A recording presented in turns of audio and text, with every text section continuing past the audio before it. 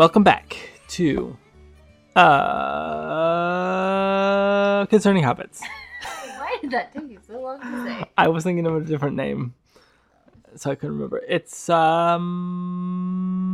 Book 4, Chapter 3, Episode 35. The passage. Nope, my notes are wrong. The Black Gate is closed. Because I was just trying to get it all in one breath. I'm your host, Neo. I'm your co-host, Christina. Crackers.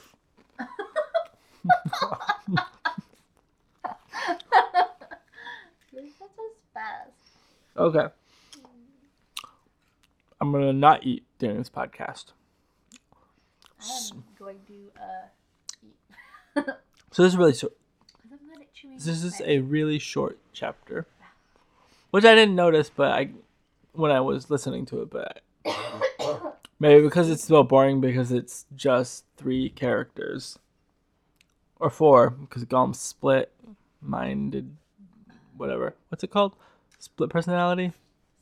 schizophrenic. Schizophrenic. Split personality. Sure. I think schizophrenic is something different, but I'm not sure what. Okay. I don't know what the difference is. Try to speak at the mic. Oh. I can't. So. The floor is horrible. Okay. Anything else you need to say before we get into it? Okay. I just didn't know because we don't usually get into it very quickly. But I don't have a lot of notes. One question I had was because Sam is talking to himself in his head, and he asks the question. He says like, "Oh well, good thing Gollum doesn't know what we plan to do with the ring. What plans to do with the ring? Because if he did, he would probably, I don't know, attack or kill." But I was thinking Gollum's leading them to Mordor. Does Gollum really not know that they're taking it to destroy it? Yeah. I mean, what? The question doesn't come up in Gollum's head. Like, I wonder why they want to go to Mordor. They're gonna return the ring to Sauron. No, Sauron. I always mix those two up. Mm-hmm. Yeah. I don't know. But I mean, he does complain when they do get to the gate because he's like, "Don't take it to him." I blah think blah blah. he probably just thinks that they're gonna take it back to Sauron or something. Because I feel like he is so attached to the ring that somebody destroying it would not even enter his mind. Like, it's so precious to him that he couldn't imagine anybody else destroying it until they get there. Yeah, because he would never ever destroy it. Yeah. So the only other option would be taking it back to him. When I get there, I guess. it's so precious to him. Which brings up another question. If he had got it back, what would have happened? I don't think they ever Probably would have gone addressed back that. under the mountain. So yeah, I think my guess would be Eventually become invisible. if he got it back right away, would he put it on? Because if he had put it on right away, he might have perhaps Sauron would have spotted him. Oh. Like, because it was like, oh, I just got the ring back. Oh, I'll put it on to escape from Tim and Frodo unless he killed them. Right. I don't know. He would get seen if he kept it on for too long, for a minute or two. Yeah. So, who knows? I guess what would have happened, but for sure he would have fled for a cave and hid out. But I mean, you can only hide so long. Sauron was almost back to his full strength. Yeah. Without having a ring. So. My mind just wandered off for a minute there. Interesting thoughts. Yeah. I was really impressed by all the different names of things. And I was like, man, how does he come up with all of these names? Yeah, I was looking at those. It's just so... Yeah. Because they don't sound like made-up names. They sound legit. Well, I think... I know he did make up several languages, didn't he? Yeah. And I guess those languages would have rules. Which would apply to names. Yeah. Dictate how a name is. How a name would be structured, kind of. Yeah. I think that's how it works. Yeah. And it's it's similar to a couple of like I think not Elvish. I can't remember now, but some of the languages are sort of structured off of real languages we already have. But German? I don't know if it's German. I can't remember now. I'd have to look it up. I don't know why that came to mind. Anyways, yeah, because all those names, they sound like real places. Like some fantasy you read and you're like, Yeah. this is a made up Whenever name. you just make up names off the top of your And head, it's- I'm like, that does not sound real. And they're hard to pronounce. Yeah. Or the kind of names where they look good on paper and then you say it out loud and you're like, that doesn't sound right. Right. Or like on Game of Thrones where they had to hire someone because it's based on the books, so for the TV show they had to hire someone to make up languages Yeah. so the author hadn't made up languages. Tolkien basically built a world before he wrote the stories.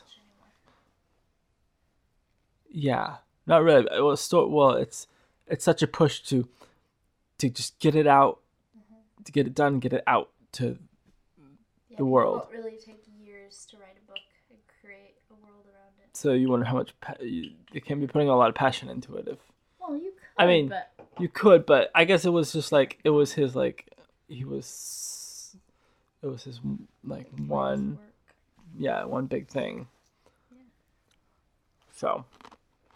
Only had 2 minutes. Oh my goodness. Somebody's in That trouble. must be coming down our road. Sounds really close.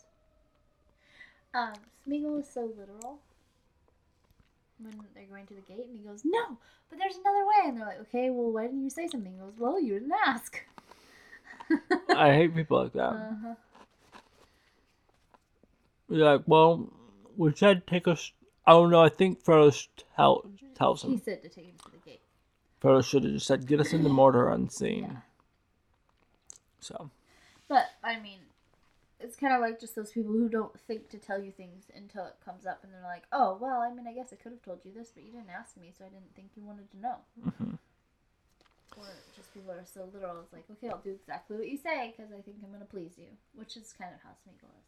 Like, he just wants to please Frodo so that he can save the ring. Right. So he does exactly what he asks him to do, Yeah. and not what he really needs to do. Gollum is just planning.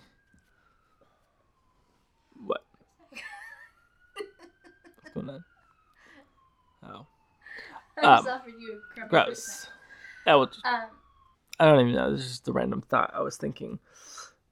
Because it's all like it's all this wasteland and it's rocks and it's. At some point they're like the marshes are behind us and the desert. Can't be a nice desert. Reminds They me of. never really go through the desert in the book, yeah. do they? They just kind of mention it. Well, desert. I mean, it's sort of Plains? It's sort of between the marshes and the mountains. They Okay. call it a desert, where the pits are, where they stay the night or they sleep. I gotcha. It just reminds me of Mount St. Helens and the waste around there.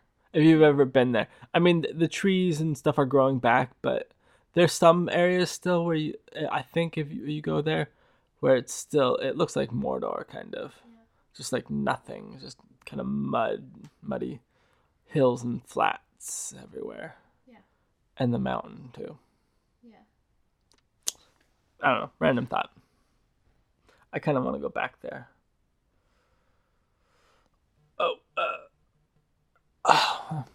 My only other note is about the Oliphaunts.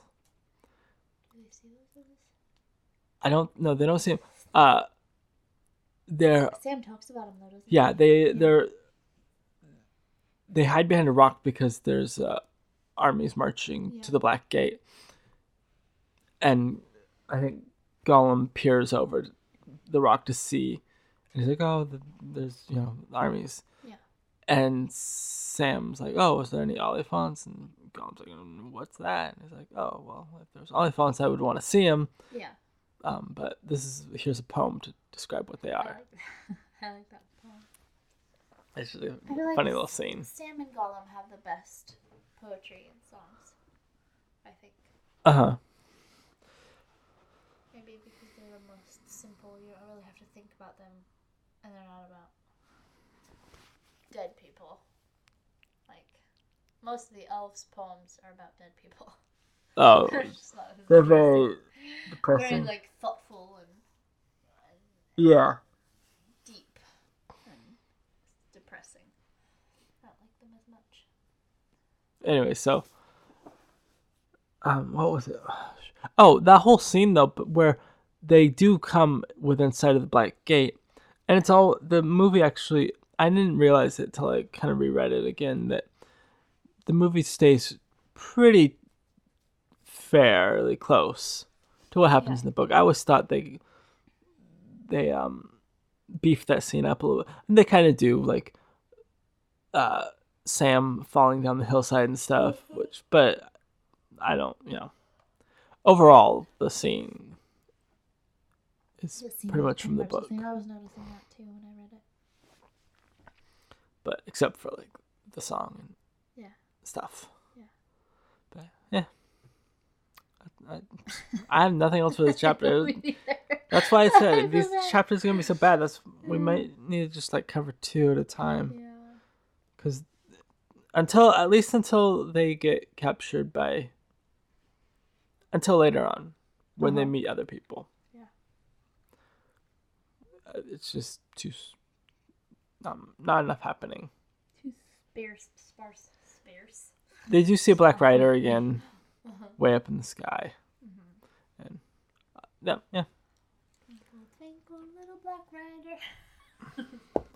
Ow. Well, I guess we'll wrap it up. This will be the shortest episode forever, but that's fine. No need to drag it out. Yeah, I don't feel like playing any games. Okay.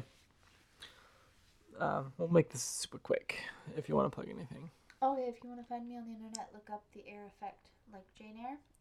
And I am on Instagram, Snapchat. I have a blog, Facebook, and Twitter. Is that it? Okay. Suko Photography on Instagram and Facebook, and Suko Films on Facebook. And my movie now has a release date, October 30th. I hope I get it done. But get it done. For sure, you'll be able to find links to it on Instagram when it does come out, and there's a preview now. And there's a little teaser on Facebook. You'll be able to find it on Facebook, Suko Films. I didn't put them on YouTube. I don't get on YouTube as much as I should. I'm gonna start working on that though later. And that's it. And the road goes ever on.